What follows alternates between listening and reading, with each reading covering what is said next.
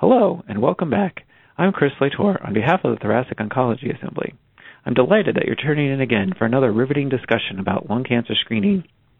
As you recall, I'm joined by Dr. Patricia Rivera, who's a professor of medicine at the Division of Pulmonary and Critical Care Medicine at the University of North Carolina at Chapel Hill, and Dr. Renda Weiner, an investigator at the VA HSR&D Center for Healthcare Organization and Implementation Research, as well as an assistant professor at the Boston University School of Medicine. Today, Drs. Rivera and Weiner and I will focus on shared decision-making, what it is good for, and how hard it is to do. Let's begin. Renda, we're talking about shared decision-making, and what tools do you use to help with shared decision-making, and what has been your experience with using that tool so far? So there were a couple of shared decision-making tools, decision aids that I turn to. If I want to use a paper-based version, the American Thoracic Society, as you know, Chris, has a tool that's available that I like a lot and have used with patients. I also use, if I want to use a more interactive tool, I like the www.shouldiscreen.com tool. In particular, I like the fact that it has a risk calculator where you can really, put in the patient's individual information and get tailored risk information to present to patients. I think that's really can be quite useful for them to understand what the trade-offs are for them as an individual and the balance of potential benefits and potential harms. One thing I like about the American Thoracic Society decision aid is the pictograph that it uses, which is also, for anybody out there who works in the VA, there's also a VA tool that uses the same pictograph, which is really nice. So those are the tools that I turn to, and I have found that they can be really helpful to explain to patients what the benefits and harms are. And Renda, and I'm going to actually ask Patricia this question, but maybe she can comment on something you said. So you said "I" a lot when you said you're using the tools, and is that standard that it's a physician doing it in your program, or is it a primary care person? So who does the shared decision-making visit, and how long does it take? Okay. So in our program, it is typically the physician who's doing it. It's the ordering physician that's doing it. And we've, looking at our data, we found that about 75% of our screening CTs are ordered by primary care, and the remaining quarter of them by pulmonary. So it does tend to be, those physicians who are responsible for conducting the shared decision-making visit. Our screening program does offer the option of having the patient referred to the screening program to conduct the shared decision-making visit, but we found that service is not utilized often, almost never, in fact. So it seems the ordering providers prefer to do this themselves. A lot of when we spoke to primary care about that, and because when we first set up our program, we weren't sure whether primary care providers would want to have the responsibility of doing the shared decision-making visit, or whether they would prefer to, refer it to the screening coordinator to be done centrally. And what we found was that, first of all, primary care providers felt that they knew their patients well, knew what some of their concerns were, and they felt that they wanted to have the responsibility for that discussion. They also were concerned about, the burden on the patients of having to come in for an extra visit to the screening program, particularly since sometimes getting into appointments can be an issue for our patients in our underserved community. So I think the idea was that to try to capture the patient, while they were there already for a primary care visit, and not make them come in for an extra visit just for shared decision making. I know that approach has been extremely variable across programs, with different places doing different things. I think it sounds like, Patricia, you guys maybe do more of the central approach to shared decision making. Is that right? So we have three pathways. We have a grant supporting a shared decision-making tool that we created internally. Prior to that, I had been using the ATS shared decision-making tool that I agree with you is excellent, because primarily it makes it easier for patients to visualize. but we started the study conducting our own tool that we developed internally. That tool is used consistently in the internal medicine clinic, where screening is. The internal medicine providers are ordering the screening test, and they're conducting under this study we're doing, the shared decision in the medicine clinic. The pulmonary clinic is referring most of the patients to the screening clinic. I started the clinic on a separate day, on a Monday, in a place where patients did not have to pay for parking. The CT facility, the radiology facility is across the street. The CT scan can be done the same day, and it will be read real time by the designated radiologist to the screening clinic, so that patients will have their results on the same day. That's great. Yeah, and I have a nurse practitioner, and she's sort of learning the ropes of screening. So I have been using our screening tool because it's part of a study. And then I also use the www.shouldiscreen.com for the same reasons as I mentioned earlier, and that Brenda just described, because it really allows you to assess the risk, which is often, right on target with the Brock prediction model, and then patients can sort of see on a spectrum of risk where they fall. It takes, I've been doing it myself. It can take me up to 30 minutes, depending on the patient. I have time myself to go through shared decision making. It can be as fast as 10 minutes, and recently with a physician that was referred to for screening, 30 minutes. Do you mind if I interrupt you and ask a question about that? Mm-hmm. So in a typical primary care visit these days is like 15 minutes or something. And so if the primary care physicians at UNC are not doing shared decision making, I can assure you of that. They're ordering the screening test, but they are not doing shared decision making, because it is impossible to do shared decision making within a 15-minute clinic visit, in my opinion. Yeah. And they're not doing it.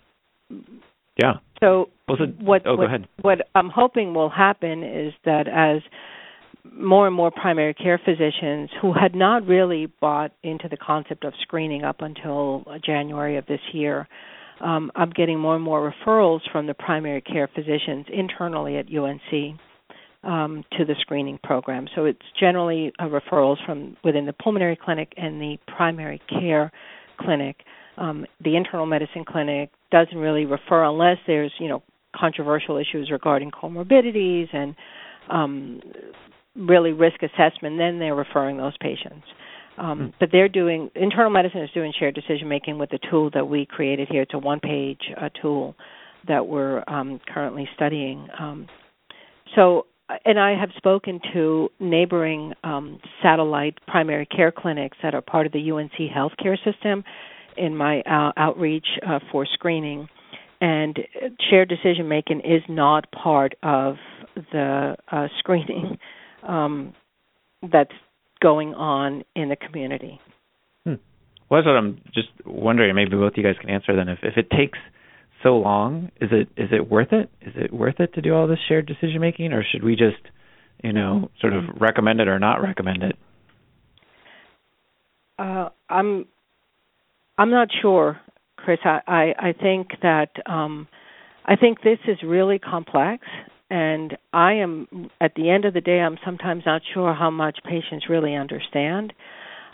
I have come to appreciate that when patients are referred to the screening clinic, they just want to be, they just want to get screened.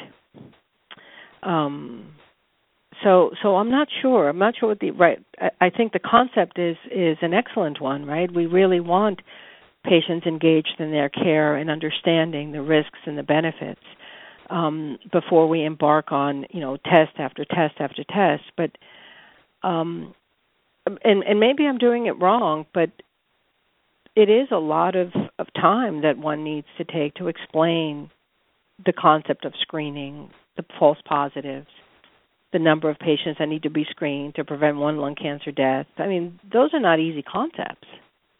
Yeah. No, I agree. I mean, I think, having helped work on right. decision aids for this thing, it's there's a lot of stuff to talk about. And so, Renda, what do you think? Do you think it's worth doing all this shared decision making, or should we? I do think it's worth it. We always do it? No, I do think it's worth it. And Patricia, I don't think you're doing anything wrong. It sounds like you're doing a fantastic job, and I would say you are doing, I'm sure, a better job than 99.9% of the people out there. But that's why I think that the requirement for shared decision making that's included in the CMS decision for Medicare coverage, I think it's important because the usual process for ordering a test for a patient is you just say, hey, you're eligible for this test, I'm going to order it, and with very little discussion of the trade-offs of benefits and harms for patients. That's been shown in all kinds of contexts again and again and again. So I think the only way that a more thorough discussion is going to happen is the fact that, this is a requirement by Medicare. I think it is important because there are very real harms to screening, and I think that patients, should be informed about that. And I agree that it's a complicated process and it's time-consuming, and we haven't maybe figured out, how best we can streamline this so that it doesn't take, 30 minutes, which is really just not realistic to happen in primary care. But I do think it's important because, the work that you and I have done, Chris, I think we've shown that when a patient is found to have a pulmonary nodule unexpectedly, and they haven't been prepared for that, that can be extremely upsetting and cause a lot of distress. And I think, I don't have the data to back me up on this, but I believe that that when patients are better prepared for the fact that they may find a nodule, in a shared decision-making type of visit and what that would entail, it may be less distressing, and they may be more likely to, follow through with the process of not only the initial screening CT, but also the evaluation process of any screen-detected abnormalities that are identified. So I'm still pro shared decision making. Yeah, no, I don't want to apply that.